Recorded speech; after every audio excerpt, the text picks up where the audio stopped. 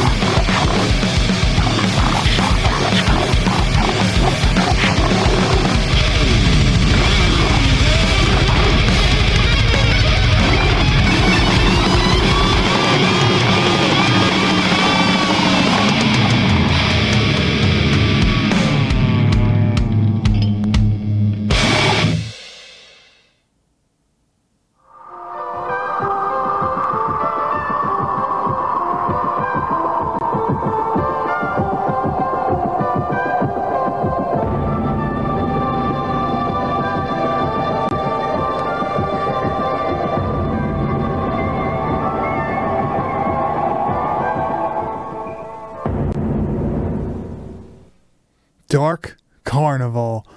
This is a movie that Grizz has spoken very highly to me about it for years now, saying that, no, you need a copy.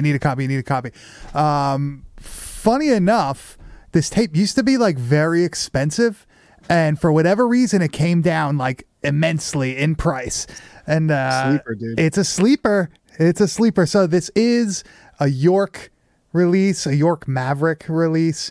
Not many, terribly good York movies out there. The Suckling is one. And The Suckling is definitely number one. That's probably number one. Yeah, for sure. I gotta say, this might be number two, man. This movie is fucking... I had like a similar thing that you had with Scary Movie, with this movie. Very similar to Scary Movie, very similar to Haunted Ween also. It's like a cross somewhere in the middle of the two, right? Like yeah, but it's also its own fucking thing, dude. Like a very like we've seen a lot of like takes on like the haunted house movies where like it's not like the haunted house, but like an attraction haunted house that you'd go to and that whole thing. But I feel like this is a very interesting take on the whole thing, man. Like this is almost like the original Hell House LLC. This is like, oh yeah, I didn't even think of that. This is very much, I think, like the incarnation of what that movie possibly was going to grow to be. Yeah. Contrary to a lot of the poster art that you'll see or images or whatnot, there are no real. I mean, technically there is a clown. I was going to say, hold on. Technically, there is a clown involved, but not to the extent that they would make you think this isn't going to be like a fucking Ringling Brothers type clown shit. Dude, all right, first of all, Kiryu Gore, I got to stop for a second. Grizz is not a low-key juggalo. He's a straight-up juggalo, man. Bro, I'm fucking loud and proud. We support that shit fucking 100%, man. That's like the first thing I thought of when I saw this movie is fucking ICP. Like, whatever, man. Oh, yeah, for sure. That's just if you were a kid in the 90s into like the early 2000s, like this was like, that was your shit, man. Bro, Riddlebox is a fucking album that goes on the playlist at the gym once a fucking week. I'm fucking lifting the Riddlebox like a fucking man does because I'm a fucking ICP fan, baby. I was gonna say I'm a fucking poser, dude. I was fucking listening to Great Malenko all the time. That was it's a banger album. Don't get me wrong. The Malenko, I think, got a lot of people over to the dark side. But man, if you dig into that catalog, not so much the new stuff. I can't do that. But those early stuff, like Amazing Jekyll Brothers and shit, the dude, first four can't go wrong. or whatnot, the first 4 or 5. are fucking solid. Real but good. This Whoop, movie, this movie's like a legit haunted house movie. There's an entity that controls the haunted house. Eventually you see it later on in the movie. It appears like it's just kind of like a slasher in the beginning, but that's not the case. It's a little bit more than that, a supernatural-esque slasher. Yeah, I was not expecting this at all. The way that it's filmed, the way that, the atmosphere of the movie, definitely was not what I was expecting. I don't know. I was so pleasantly surprised that I don't know. This is going to be a new like Halloween must watch for me now, I guess you could say. And I mean, it's not like overly Halloween. It's not like a Halloween, they don't mention it directly in the movie or anything like that. But it's a fucking haunted house attraction. Well, it's for Halloween. Yeah, like they're setting up it's a haunted for house Halloween. attraction. Yeah, So, I mean, that's what it's for. But like, man, you talked about like the way this is filmed. It's so interesting to me. Like, whatever, I couldn't figure out or I couldn't find information on like what actual camera was used or what kind of camera was used to film this. This was shot on video, right? Man, like I want to say like it looks like Betacam or something. I don't know. I was going to say Betacam. And it almost like the way, like just because of like the color texturing and everything of it, it feels like it could have been like a late 70s movie. Yeah, I could agree with that. It has that like vibe to it for some reason. Yeah. And the action, I guess you could say, very 80s. Very, very good. Much. Like it's pretty much from the get-go, just like Hauntedween, you're seeing these attractions that are meant just to scare people, but eventually they become real. But from the beginning, you're seeing cool shit. You're seeing like quote unquote kills and all that stuff. Chris, why don't you give a little synopsis of this movie?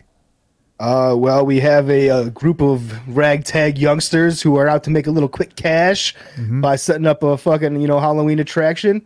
But little do they know that the attraction might actually have a life of itself. Yes. So to speak, Yeah, it's a great concept. I love the red herrings that are like kind of like built up in this movie, and it's got a very like fucking Scooby-Doo thing going on. Yeah, like I don't know if you got that vibe also. For like 3/4 of the movie, it's very Scooby-Doo-esque, and we do have we'll get into that, but like there is a Scooby-Doo reveal at the end where it's like, oh, it's Mr. fucking so and so, which I find fucking hilarious. Take the one scene, but there's a scene where like there's a girl with glasses like loses her glasses in the mayhem and like pulls the Thelma and is like, my glasses, I can't. Dude, I was like, God damn, crawling on the floor, really, right? really going for it with this one. Yeah. So, like you said, this is like a group of kids. I guess they're maybe around college age, right? Would you say maybe like around there? Yeah, for sure. I'd imagine college kids. That's what they look like. And they're getting this new space that they rented. They're getting it ready for their Halloween haunt that apparently they do every year. So like another correlation to Hell House LLC, which I find really funny. They get a good deal on this for the square footage, I guess they're saying. And as they're setting up for this movie, for this haunted house, you start feeling like something is a little like up with everything. You got this weird dude that they brought in as like a clairvoyant. He's just like a homeless man off the street that used to work at the psych center. Yeah, like doesn't he like have like rights to that property? Because like they gave him like the old man gave them permission to use the building as long as he could be in the show. Like that was like part of the deal. I thought like they explained later on in the movie that like he lived at that fucking like warehouse or whatever. And like he was the one that said, yeah, you could, because we'll talk about it at the end. But even at the end, like the very end scene, he's like, I'm the one. Yeah. Something that I want to just like mention before we go pretty like deep into this. They keep mentioning something in this movie about like people that like horror movies, people that like horror shit. And like I love that in these movies because obviously the people who made this like are fans. So like you'll see during like through the clips, like it's very fun. But I love when they do shit like that. Like Todd Sheets always adds that in. Book Walter will do that sort of shit, like that meta sort of to the fans. Yeah. Like you're self-aware, and this is like a horror comedy. It's not 100% serious. There's a lot of goofy shit in it. right? It's meant to make you laugh, almost like a frat-esque movie, like an 80s college horror film. It's it like for the first like half of it, I would say yes, but then like it does take this shift. Well, it becomes a serious like hide and seek game at the end when they're trying to escape the place. Like a gross out film at points where they really pick it up a notch with like how gnarly some things are. Where I was like, I was not expecting things to go this far. So yeah, it's actually kind of funny because like you don't really see like the kills per se. It's one of those things where they like cut away and then like you go back to it. But it's funny because when they go back to like the dead body or whatnot, it's like gruesome. It's fucked up looking. Oh, it's great. Like it's so fucking fantastic. It's so odd that they chose like to not just like add that like 5 seconds in per kill. So what I love about this is that we're going to start rolling these clips here. Why don't we start with the Satan Cafe clip? Okay. Then I'm going to talk about what I'm going to get into here with it. All right. So just a little setup for this. This is basically like it's like opening night, I guess. Right? Like they're letting the first few people in and they're kind of working out the kinks. And this is one of the rooms. It is Satan, and it's not a cafe. It's him like forcing these people to do taxes. Well, it's a big giant sign that says Satan's Cafe. Oh, it does say it on there? And he's making coffee I thought that was just like, just so I thought they were doing taxes too, but the dude's definitely a barista from hell for sure. So let's roll this because it's like pretty fucked up looking when they show the accountants or whatever the hell they're supposed to be.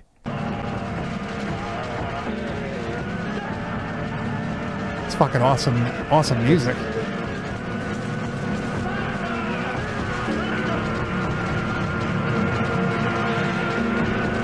They're definitely like doing some kind of tax or something. He's like feeding them coffee. Like, oh, that's what it is. Yeah, because then you see he gets the pot of coffee here. Yep, it goes into the tube, and then it goes directly into their brain, I guess, through their eye, because they all have tubes going through like their eyes, and it's like patched up. It's pretty fucking pretty gruesome, pretty cool. The cool thing about this is, and as you'll see with some of these other things they have set up, it's actually a very elaborate. Sets. Like they're actually built out, they're fucking detailed. And the reason for that is that the people that made this movie actually ran a fucking Halloween attraction, and this is the attraction that they ran every year in California. So if you lived in like this area of California in the early 90s, you'd have gone to these fucking haunted houses all the time. Yeah. So you'd have then like possibly see this movie. Like I've walked through this room. Anybody that listens to us in California, have you ever been to this fucking haunted house? Does it look familiar to you? Cool. So and I'm just like, man, what a great way to like take advantage of the resources you have to be like, we have this elaborate set of all these spooky fucking things. Let's write a movie around that. So well, yet again, fucking awesome. That's what they did with Hell House LLC. They found a haunted house, and that's the haunted house. So like they just filmed in it. The person that like owns it or created the haunted house is like credited as like the set designer and stuff. There you go. And it's like such an awesome setting for a horror movie. And it's so easy because like on a low budget movie, the biggest thing that like ruins it most of the time is the setting. Right? Like I know you hate 555 because half the movie is set in like a fucking janitor's closet. Yeah, when you have something like this, like an actual haunted house or anything of this nature, you're already starting at that like next level up. You got something already pushing you in the right direction, kind of leading you, guiding you. But this like took it and ran. I feel like they did such an awesome job. Like incorporating the different things from the haunted house into the plot, so if this was already all built ahead of time, like they did such a great job making this relevant to the script. Yeah, 100%. I think a great example of that, let's play the doctor scene, because this is a scene that gives you a setup to something that's going to happen much later on. That's a fucking awesome thing. So like, this is just an idea of like how cool this fucking set was again. So there's, I guess that's a woman on the table, or is that a guy dressed as a woman? It is? Oh, it might be that, yeah, still.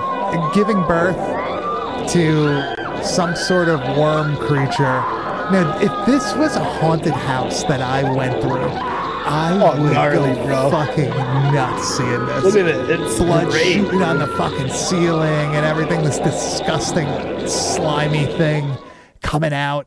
What an awesome, like, haunted house room, I guess, right? Dude, Is that what they call it? Like a room, like different rooms? None of the ones I've ever been to take it that far. I would have loved to have seen some shit like that. What was like the craziest haunted house thing you've ever like experienced? Well, we do have like we have this place. There's a thing called Fright World here in Buffalo that actually got like voted like one of the best fucking like horror parks or whatever they call them. Like year after year, they get voted like in the top 5, and they do a great job. Like they have some pretty gnarly scenes, and they do the whole fucking big guy with the chainsaw that chases after you bullshit. But I mean, they never really they never push the boundaries of like what's safe or not and shit like that. One of the coolest ones I went to, they had was a fucking like a sane asylum where the motherfuckers had like a real elevator that like functioned in the fucking haunted house. Dude, that was pretty dope. I like that. That's sick. When I was younger, we used to go to there was one that was like outdoors in one of I guess there was like a county park of some sort. It was like the Arboretum or whatnot. So it's like a mansion's grounds and everything, and they would dress it up for Halloween, but they would do like a legit haunted house. So this would have been like the early to mid 90s, I guess. So it was all outdoors. You could see into the mansion, but they had it all like lit up and dressed up like a haunted house. It looked really cool, but awesome. There were parts of it that you were going outside and people were legitimately like coming out of the ground. Like, so cool, I guess dude. they were doing like the old burlap sack trick, but like as a kid seeing that, I was like, holy fuck, this is terrifying. Like, this is legit, like nightmare fuel. And that's awesome. I feel like that was like peak haunted house for me that I've never been able to recreate that. I have been to the Disney haunted time. That was pretty fun. Not scary. I can only Not imagine. scary. I like it. Dude, Kairu Gore, the Headless Horseman attraction out by your place, man. I went to that as a kid. It's definitely famous as fuck. What is that? It's like a fucking haunted hayride with like a legit fucking like Headless Horseman and shit. Like, dude, it's a good time, man. The outdoor fucking like haunted hayride thing is cool. I don't know if I've ever been on one before. Have you ever seen that video that like came around like a year or so ago on social media of like a hayride that these kids are on, and like Jason comes out of the woods? It's Jason or Michael Myers, and he fucking face plants like into the tractor or whatever, like into like the he's back fucking of it. out cold. I'm surprised he wasn't dead. I wish I could bring that. I'm not going to risk our setup right now, but I would bring that video up and play it. I was going to say, I wish we had the ability right now just to pull it up so nobody could laugh at this fucking video. It's a dude's misfortune. My computer may explode. Yeah, my computer may explode if I do that. Back on the island, we had the Bayville Scream Park.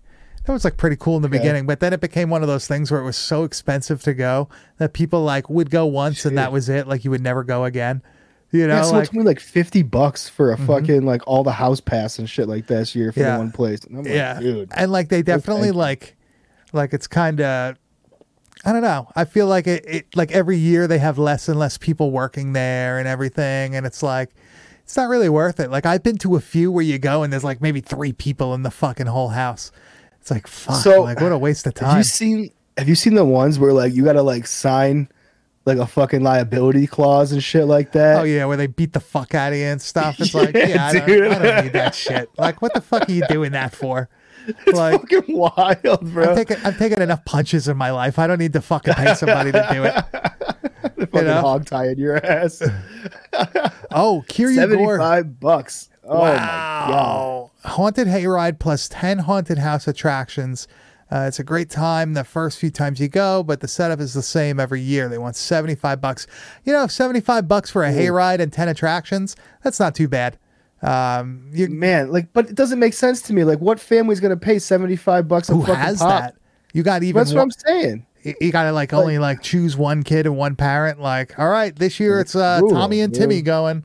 Like, that's it's fucking brutal, man. Like, $75 you should take a fucking family of 10 to fucking haunted attraction, man. Yeah, shit, man. I would rather have one like big good one big attraction and pay more than like have like the couple small ones, and you got to buy the package, and either way you're spending $45 even to go. Like, so do you remember as a kid, man, when you'd go out trick-or-treating or like just around Halloween time, where there's always that like one dude on the block that would like build a fucking haunted house like in his front yard? We had or that. Like, yeah, dude, we had that.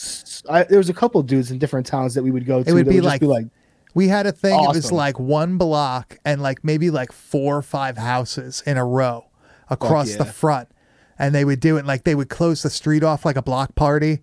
You know what I mean? And like it was like cool. They would have people running around the street and shit. It was like going to Six Flags, but in like white trash fucking New York. It's a good time. That's awesome. That's legitimately fucking awesome. Like that's what Halloween's all about, dude. Like it's not the same. I'm gonna sound like the old, like now I'm like the old guy fucking yelling at clouds. Feel the same. But like you barely see like Halloween commercials anymore. Like every company back in the day was fucking rocking Halloween commercials. Yeah, like I don't know. I'm starting to see Halloween decorations up in my neighborhood. A lot of people actually do decorate, which is pretty cool. A lot of trick-or-treaters and shit, far more than where I was living, which is kind of crazy. I was expecting the opposite. Yeah, but they fucking love candy here, I guess. But I don't know. You live in like a pretty suburban neighborhood, though. I could see where there's probably a ton of fucking kids. Well, my thing is that like it's very rural everywhere else except. So they all bring their fucking kids to your neighborhood. Yeah, to like the 1 square mile of houses. You guys are supplying the entire fucking township of fucking hey, whatever, man. If you're gonna go out there with a fucking costume, I'll keep giving it. I don't give a shit. Yeah, That's one thing I do not mind, dude. There's something about seeing like all the fucking people on the block still, like walking up and down. Like when I was in New York, it wasn't like that anymore. Like there was hardly anybody out. You didn't see like you get like 1 or 2 like groups of like very small kids.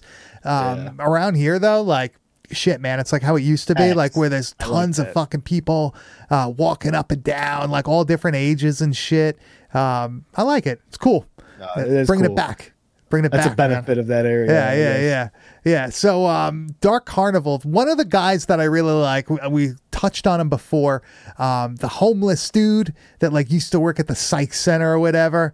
And he's kind of just like, like whatever. Yeah. But he does card readings, like tarot card readings, and he does like it's like kind of funny but kind of not, because it's like he's like real, he's like the real deal, right?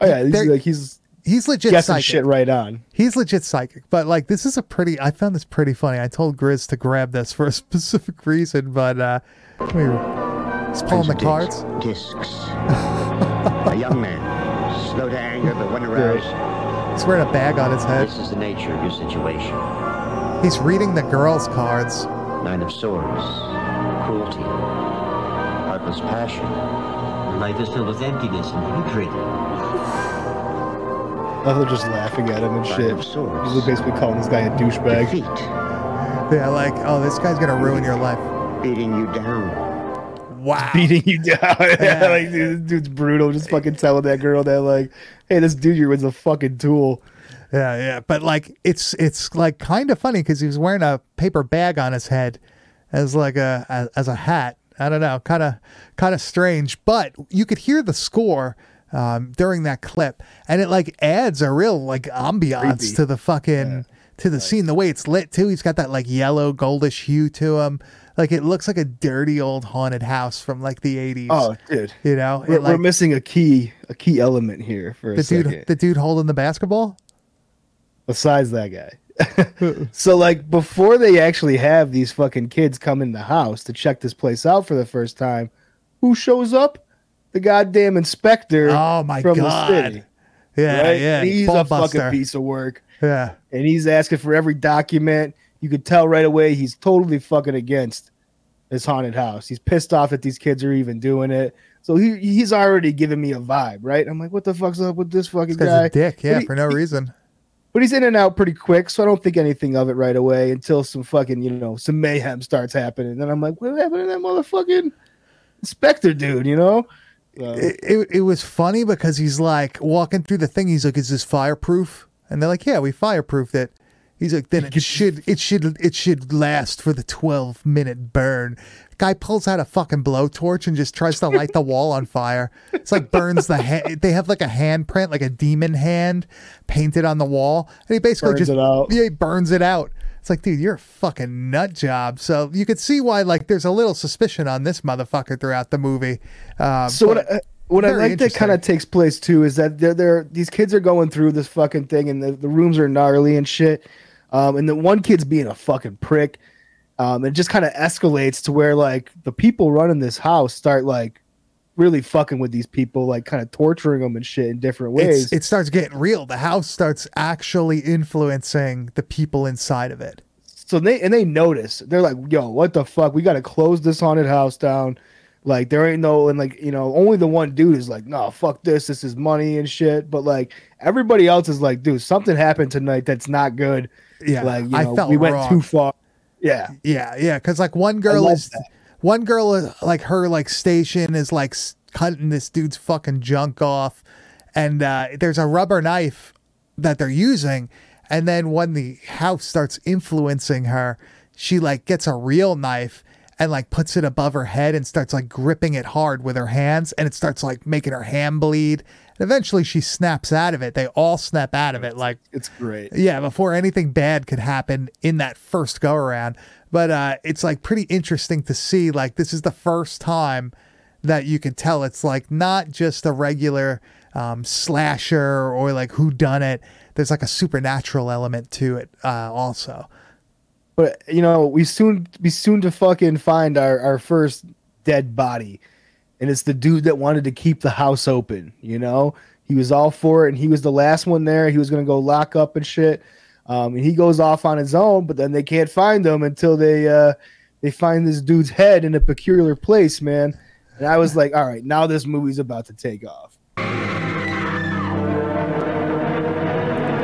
That's like there's a head, a gruesome looking severed head, like a real Fulci looking severed head in the basket. And this is when everybody kind of realizes like something's wrong here. The one girl has those like fucking Roy Orbison glasses on though. She's the one that loses them too. Yeah. How the fuck can she see inside with those? At first, I thought maybe she was like actually blind, but she's just cool. Bro, yeah, she's just fucking. She's cool, bro. But it's funny because once you get this first dead body, you kind of like figure out who the killer is like pretty quickly, right? Well, we kind of figure out who this particular killer is, who killed this guy. But I don't think that really kind of solves the mystery of this fucking movie. Not the full mystery, no. But this is where we have like the Scooby-Doo reveal, right? Yeah, so you have a killer. He's going around in like a clown costume. It's like a big Jack-in-the-Box looking head, if you've ever seen that like logo. But eventually he gets outsmarted by our cast of college, I don't know, what do you want to call them? College friends, I guess. Castaways. Yeah, so he's basically gonna burn this fucking homeless dude's face off with the torch. You should have listened to your cards. Georgie.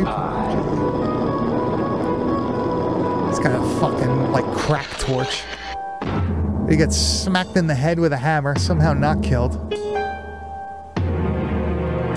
The reveal. Yeah, he's got his eyes crossed. Goddamn inspector.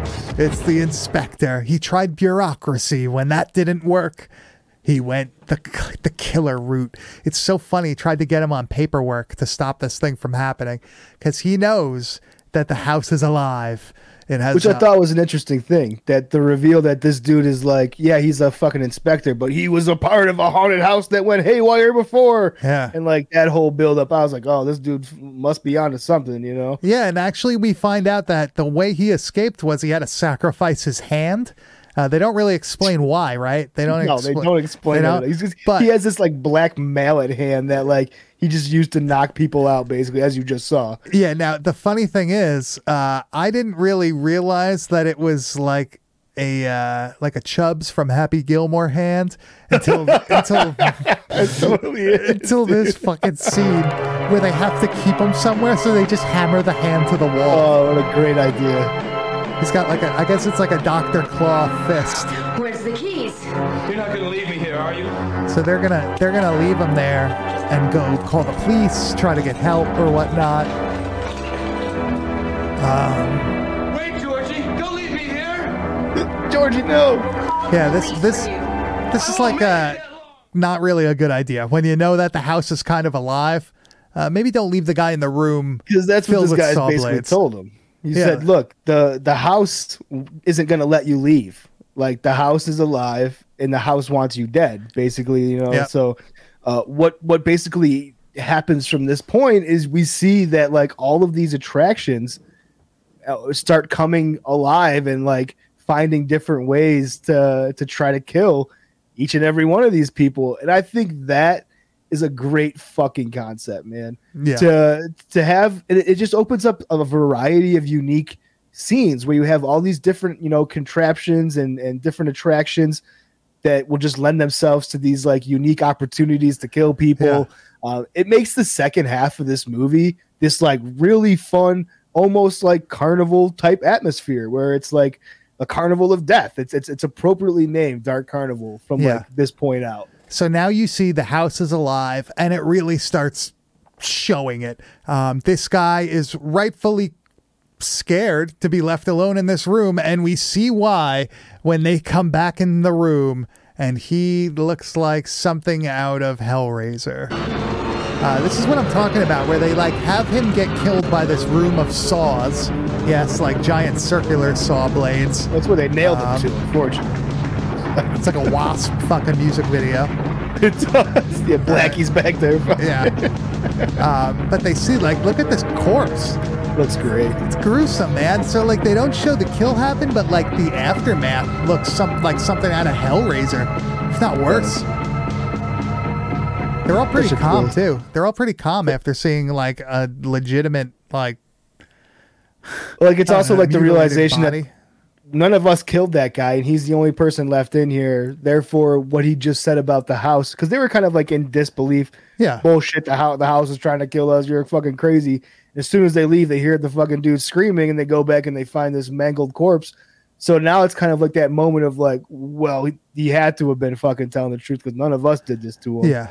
Yeah. It's that moment of realization that they're fucked. Yeah. There's a really cool scene where they're running through the haunted house, and the thing starts, you see it like physically can alter the house.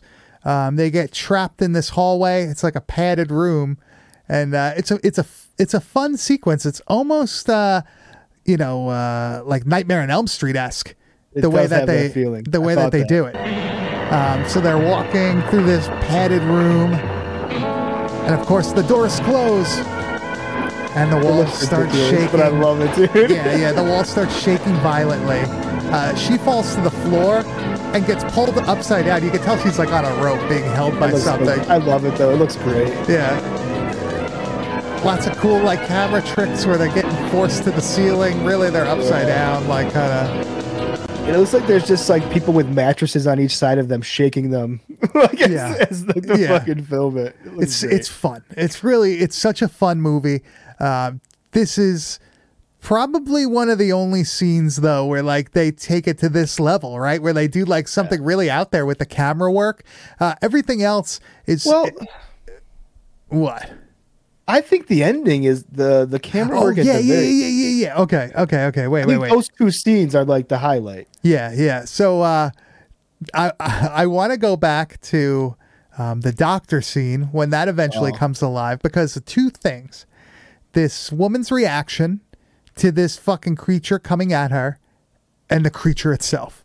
Grizz, I believe you had this clip labeled as Slimy Dick.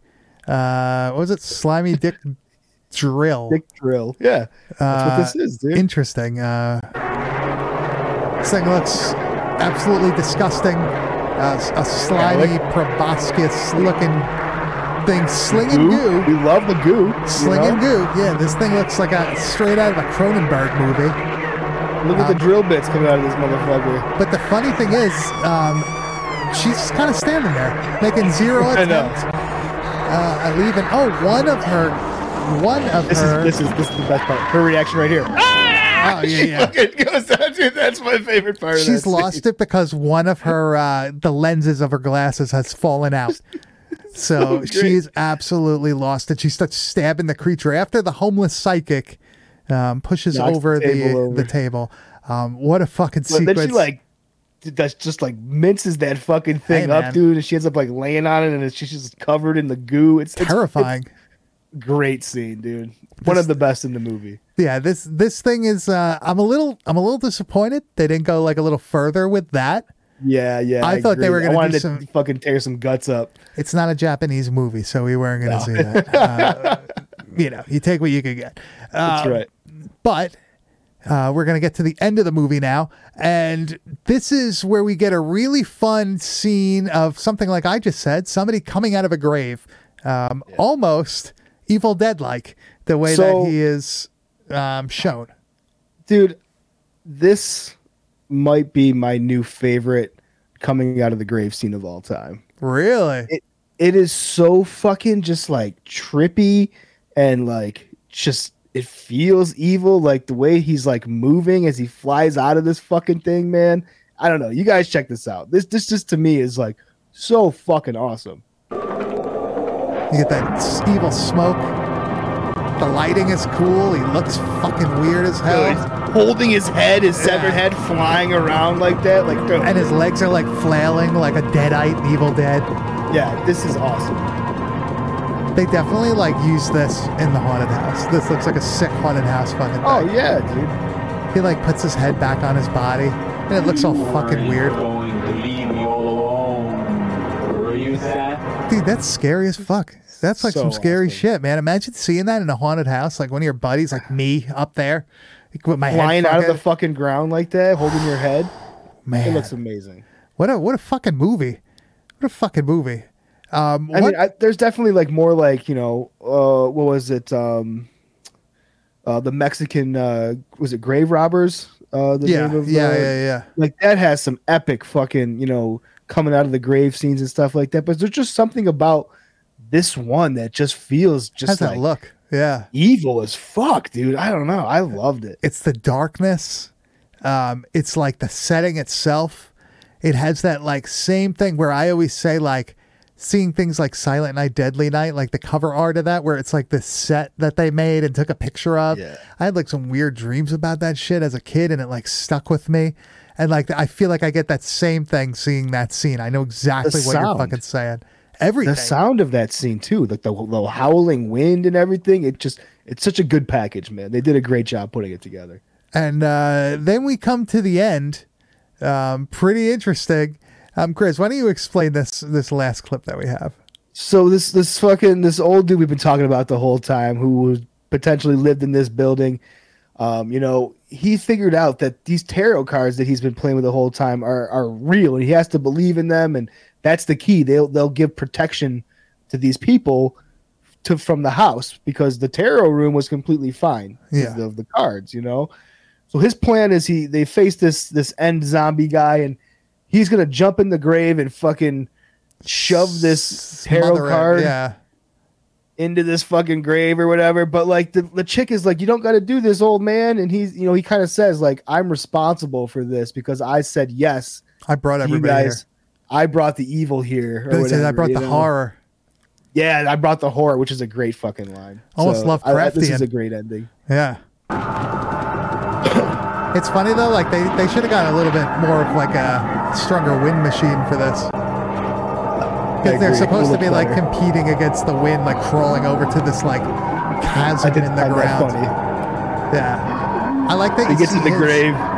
Yeah, I like that you see his legs. He just gets pulled out of the fucking scene. And then this is great. Lands with his fucking head next to him. That's it. Evil has been defeated. They don't really leave it open, right? They legit finish the fucking story. Now, there's one thing I would like to know. They don't explain it in the movie. They don't explain anything. how did this come about?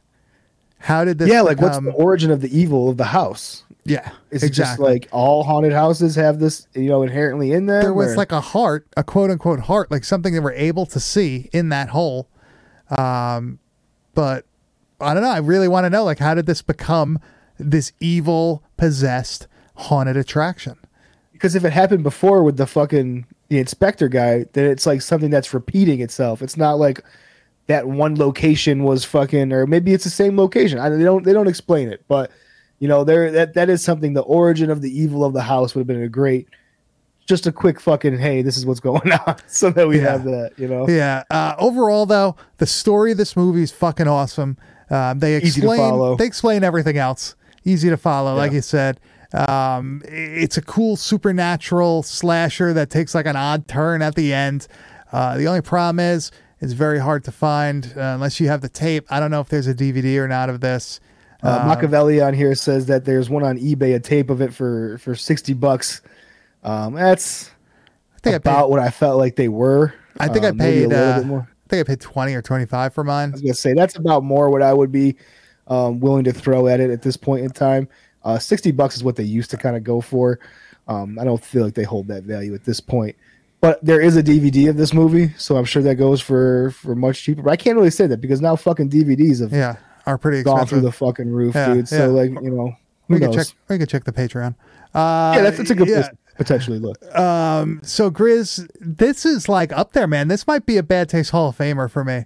Yeah, I feel like it fits that same, like we put Scary Movie in the Hall of Fame. Like this one kind of is like a sister movie in a way to that. It's a great double feature. You put these two movies together, you're having an awesome, haunted house Halloween night. You could watch this, Haunted Ween, Scary Movie, and have 3 fucking awesome Halloween haunted house movies that If you're still not tired, watch Ghoulies 3. There's always the fucking There's always Ghoulies 3. Actually, Ghoulies 2. Well, Ghoulies 1, I guess, would be, it's not a Halloween movie, but I guess it kind of is more of a Halloween movie than 2, because 2 is like at a carnival during the summer.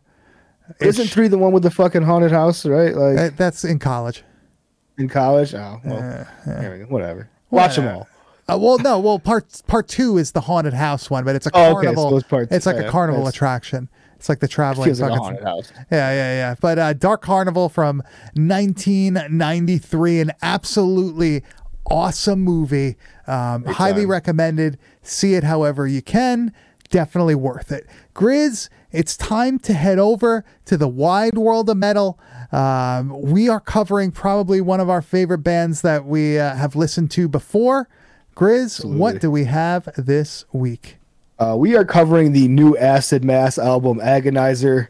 If you have listened to us before in the past, we covered the Lust for Violence release that Agonizer did, or that Acid Mass did a while ago, and I was completely blown away with that. Mike, I know you felt the same way when I showed fucking it to you. Awesome. That you were like, dude, unreal. This is fucking it, man. And then we learned that it's a one-man band, which has been kind of an ongoing thing that we've been coming across lately. It just seems like the wave of the future when it comes to certain things. Yeah. But to think about that and to think about all that went into this album, the dude's doing the drumming programming, he's doing the guitar playing, the bass playing, he's doing the vocals, and none of it is lacking in any fucking direction, man. It's all just pristine. This shit reminds me, like this specific album, this Agonizer album, it kind of reminded me of like old like Demolition Hammer type fucking metal from like the early 90s. I know Ben said that, he takes a lot of, inspiration from bands like Sodom and stuff like that. And you could fucking hear that. Yeah. All day in this music, man. For sure. There's a lot of like really awesome, like early Slayer type riffs that, at least that's what it sounds like to me, because I'm a fucking fan of that shit too. But like, there's a lot of stuff that sounds from that time period. Yeah. You know what I mean? All those bands, dude. It sound very much like of that time. It's good in that way. But it's awesome. And just like the last album that we listened to, the production is awesome. I'm a huge fan of the solo tone that he uses. It's like piercing at times, but like in like a great way. For like the way the production of this album works. It reminds me of like the solos like in Death songs and the later Death songs, like how they cut through and like with the chorus effect and all that shit. Like it fucking, and this dude fucking rips. Like, he is a far better guitar player than I am. And like when you listen to, like, you know, you can listen to a lot of thrash stuff or a lot of crossover stuff, and a lot of the times you'll hear very similar, you know, riffs that get kind of repetitive. When I listened to this, I just couldn't believe like the complexity of some of the riffs where they're thrash riffs, but I'm like, dude, these are rethought. This is like a different way of thinking about how to write thrash music, because it's not, I don't mean to say like boring, but if you listen to a lot of thrash, some things just get a little stale. They get a little bit boring. It's not like Power Trip. Like, it's not like that sort of thing. Nothing against Power Trip, but it's been like it's a rehashed sound, you know, just for today's sound, you know. I always thought like modern thrash, well, like a lot of people, it almost sounds like hardcore. Or like crossover, or like I say crossover kind of took over, I feel like, the thrash scene in a lot of ways. Yeah, like where you have that influence and stuff, but this is more on like the death metal, you know, Sodom type, like speed metal fucking shit. Like, I don't know, it's such a variety of shit in this. Like, it's all the stuff that we listen to put into one album, and I think that's why we like it so much. You know, it's gritty as fuck too, which I appreciate, because Lust for Violence had this like street feel where it was like kind of this like fucking it's polished, but it's not like overly fucking polished. Like, it feels like an underground fucking metal album still. Yeah, and I mean that as a compliment. Like, that's a good thing in my opinion. Yeah. So let's play Torture Rack first. This fucking solo, bro. I had to pull this shit. This is my favorite solo of the album. You're gonna hear what we're talking about right now. That fucking album cover too.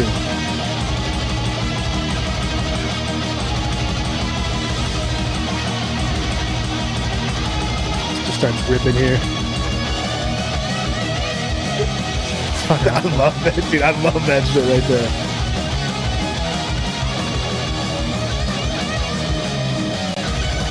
This just feels so authentic. You know what I'm saying? And he's got an awesome voice too. That's the thing. Like, that's what I was saying. Like, there's no part of the album that lacks. Like, oh, you know, he's a one-man band. He's not great at this aspect of it, but everything else is great. No, he's great at everything. It's fucking front to back, killing it. Yeah. And a great example of like the really unique style of like riff writing. I had to pull the Sacrament of Filth riff. Just because it's got this crazy like fucking like frill part in the middle of it, dude, and I couldn't get enough of the way this sounds.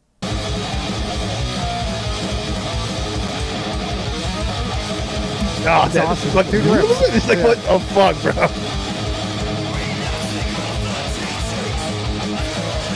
What an awesome riff. First time I heard this one, that's it.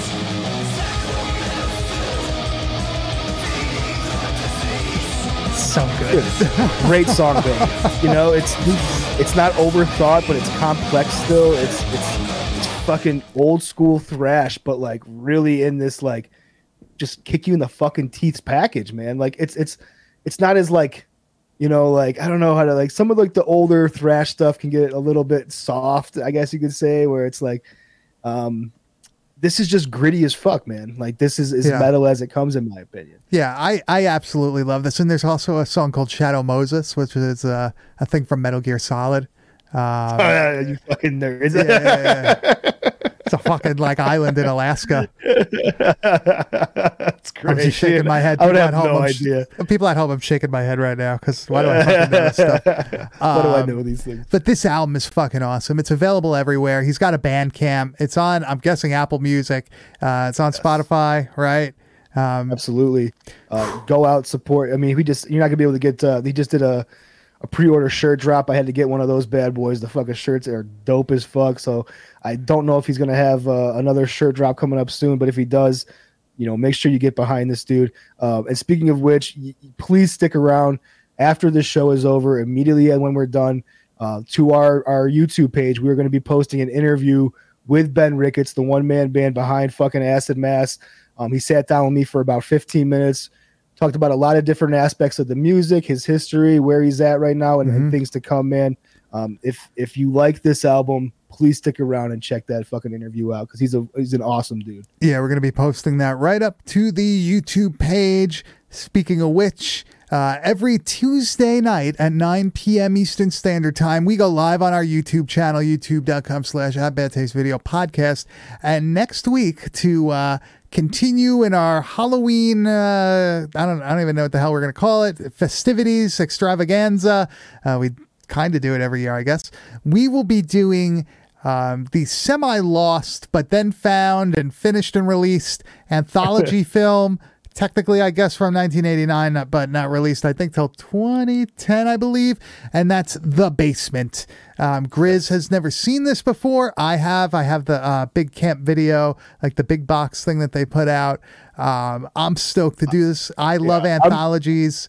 I'm guilty of overlooking it because I thought it was like a 2010 movie. No. It's one of those ones where they like never finished it or whatnot, or it was never edited or something like that. And they eventually put it together and they came out with a great anthology that does have a Halloween story in it. So I felt that it fits, but it's cool because we're sticking with our low budget fucking Halloween plan here.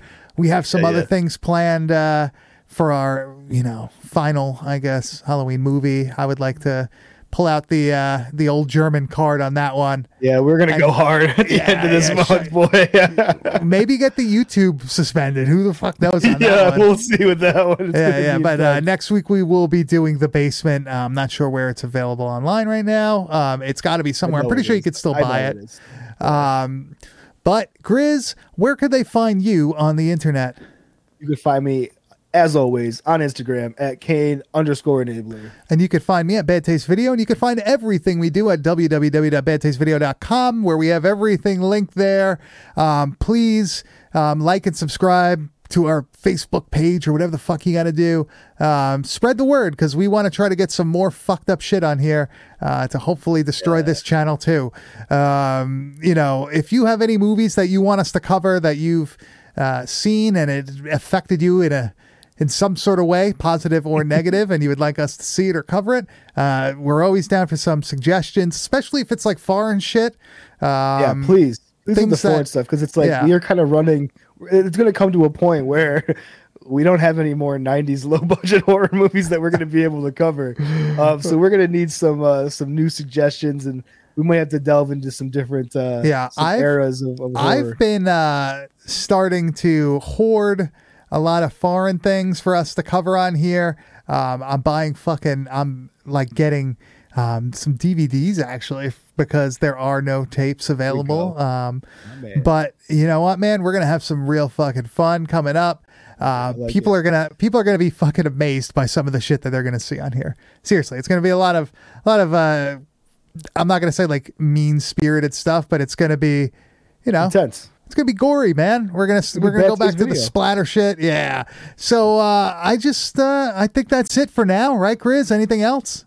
Not if you're listening to this, through the audio on Spotify or on Apple or anywhere else you listen to your podcast.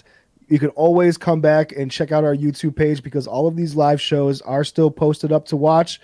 So if you want to see what these clips look like, if you're interested.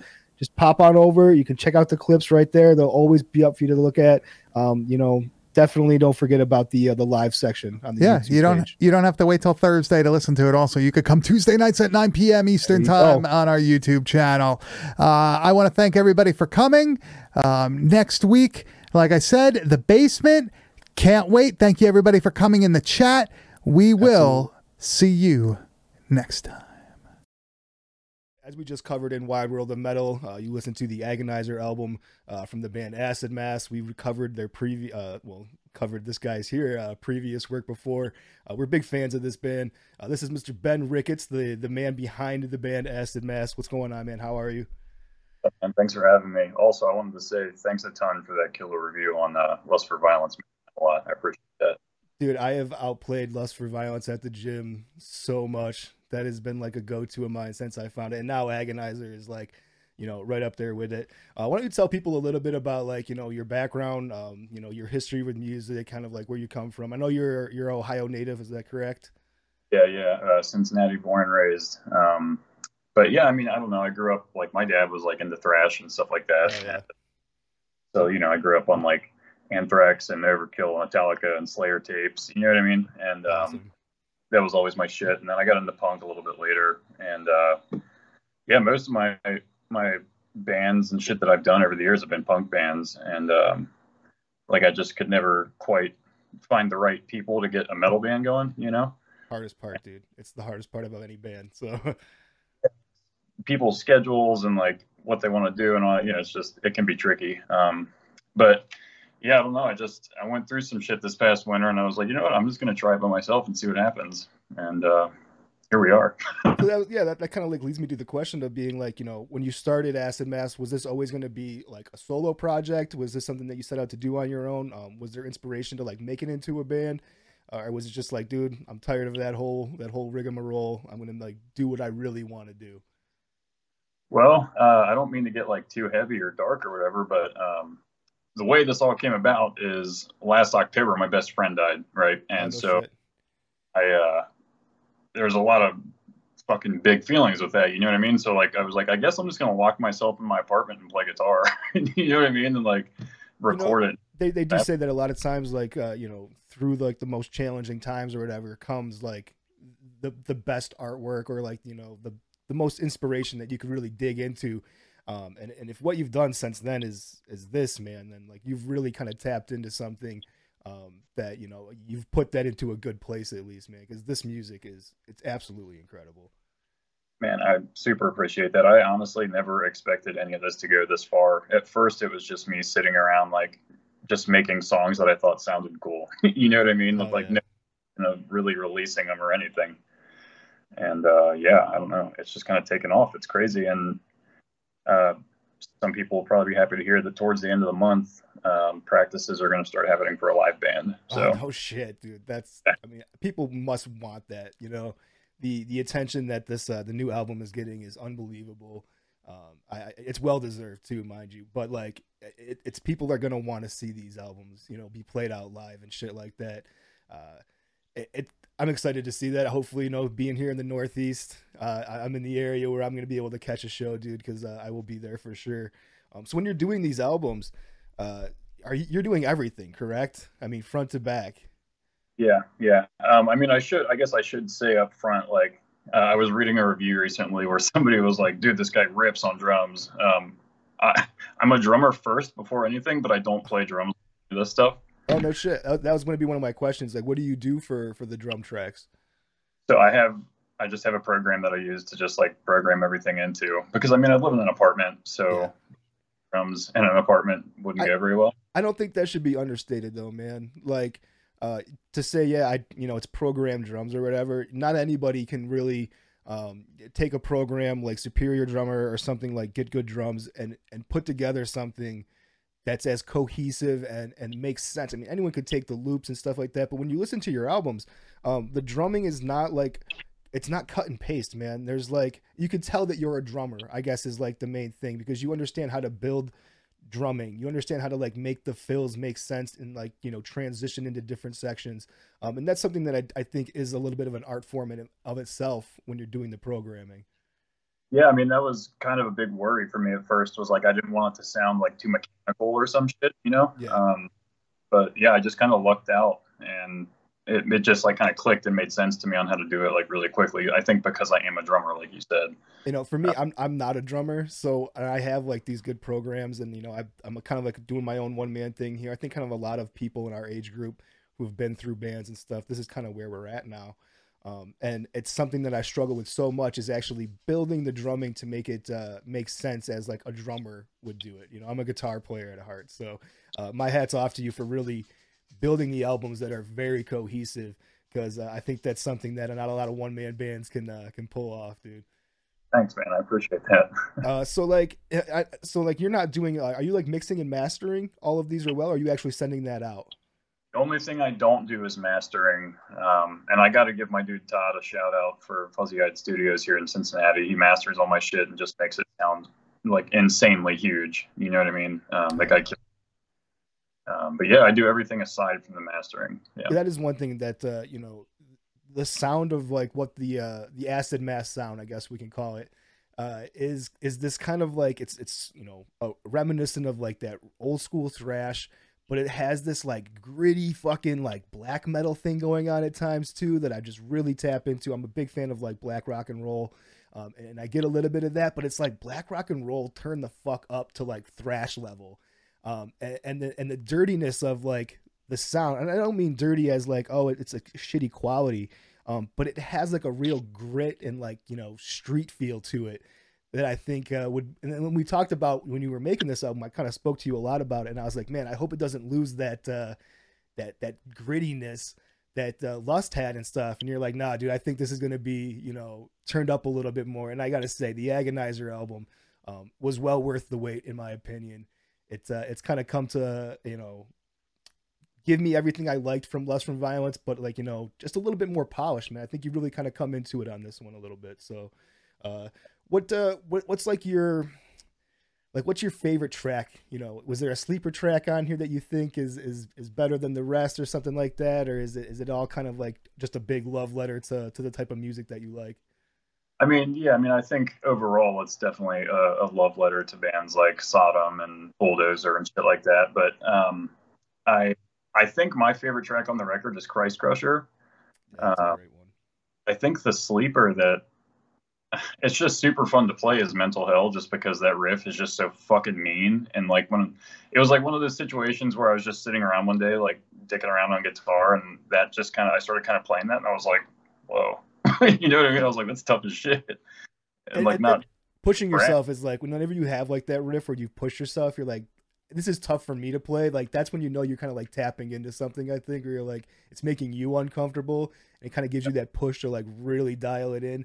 And that's something that is true about this album, that, yeah, it's a thrash album, and sometimes they can get a little bit stale. A lot of riffs can be very repetitive from band to band, album to album.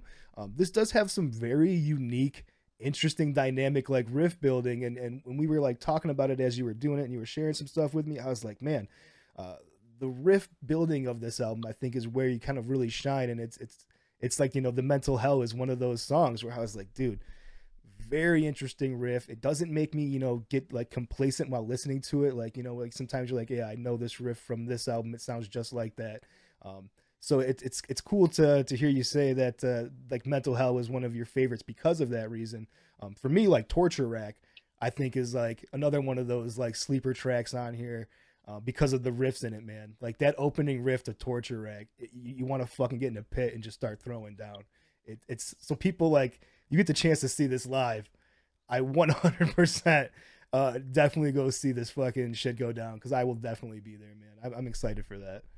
I'd love to get up that way. It'd be great. So let's see here, man. Let's talk a little bit about like the gear that you used for this album. Like, we talked a lot about guitars. I know you're a Jackson guy. What was the main guitar used here? I think it's a 2022 Kelly X series. Hell yeah. Just a gunner. Just a fucking sling gunner, dude. Like, no frills, just fucking metal guitar. I like that. And man, I'll just be like super honest. I'm a drummer, right? So like drum gear I can talk about all fucking day long. Guitar gear is completely new to me. Not like, but like, I'm a noob for sure, dude, like the solos in this album, you can't say that you're a noob when you're playing shit like that, because there's a lot of people that are gonna get pissed, myself included. I've been playing for fucking a long time, dude, and like these solos are impressive. So you may not know the gear very well, but you definitely know your way around the fretboard. So yeah, I don't know. I guess, yeah, I've been playing for a long time. Like my dad was also a guitar player, so I grew up with him. Like we used to sit around and he would play like songs off of Kill 'Em All on guitar, and he bought me a drum when I was younger, play along on drums, you know what I mean? But so I would always fuck around with his guitars and stuff. But like as far as taking it really, really seriously and getting into the gear aspect of it, this like I'm a super rookie at that stuff. So now with the bass, is it the same thing? Just kind of like you just know bass kind of just by default of being around music for so long and stuff like that, kind of learning the guitar. I feel like if you play guitar, you can get a general understanding of how to play the bass. Yeah, totally. Yeah, it's just kind of one of those things that's like, okay, take this riff and just like dissect it a little bit and then play that. You know what I mean? So what's the dream guitar, dude? What's like the one?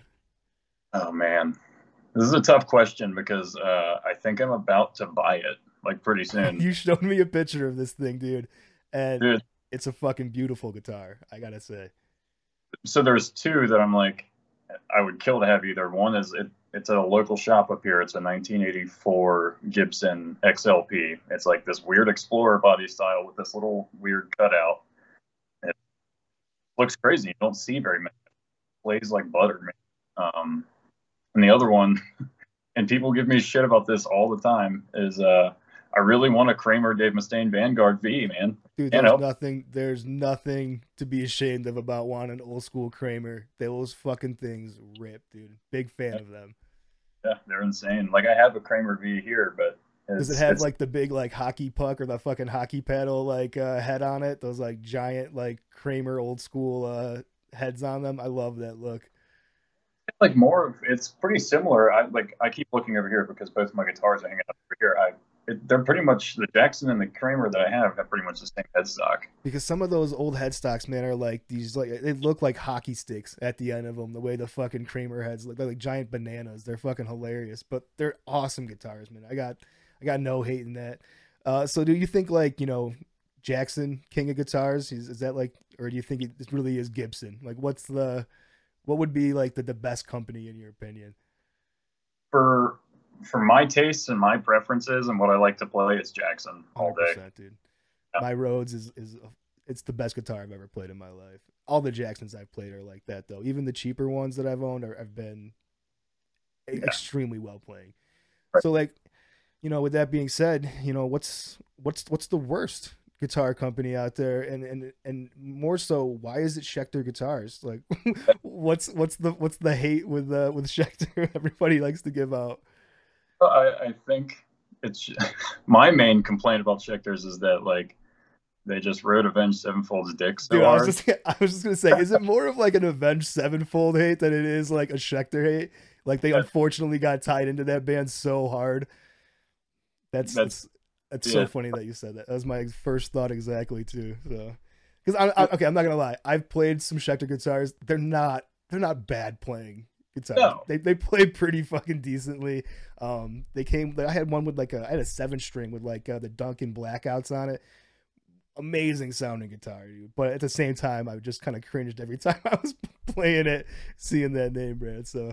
But that's just, obviously Schecter is fine. It's a whatever thing. It's an inside joke about guitars. But dude, I appreciate you sitting down with us. Everybody has to go check out this Agonizer album. I think that it, if you're into fucking thrash metal, if you're into black metal, if you're into like just, classic fucking heavy metal, dude, this kind of like hits all those areas.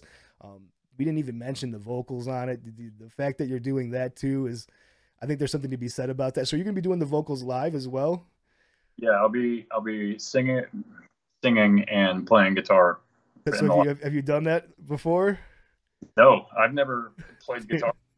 Played drums. Dude, I'm telling you, like it's like a skillful art form to be able to like do the two together. For me, when I start like singing, I've gotten better at it, but when I started doing it, man, I was like instantly the riff fell apart on me. So. But I had a drummer that was a singer, and it was incredible to watch the dude go. So some people are just natural at it, and you seem to have like a natural gift for music, man, to be able to put this out by yourself. So once again, dude, Ben Ricketts from Acid Mass, dude, thank you so much for sitting down with us here at Bad Taste. And we look forward to seeing you on the road, brother. Yeah, man, I appreciate everything. Hell yeah. Have a good night, brother. You, man.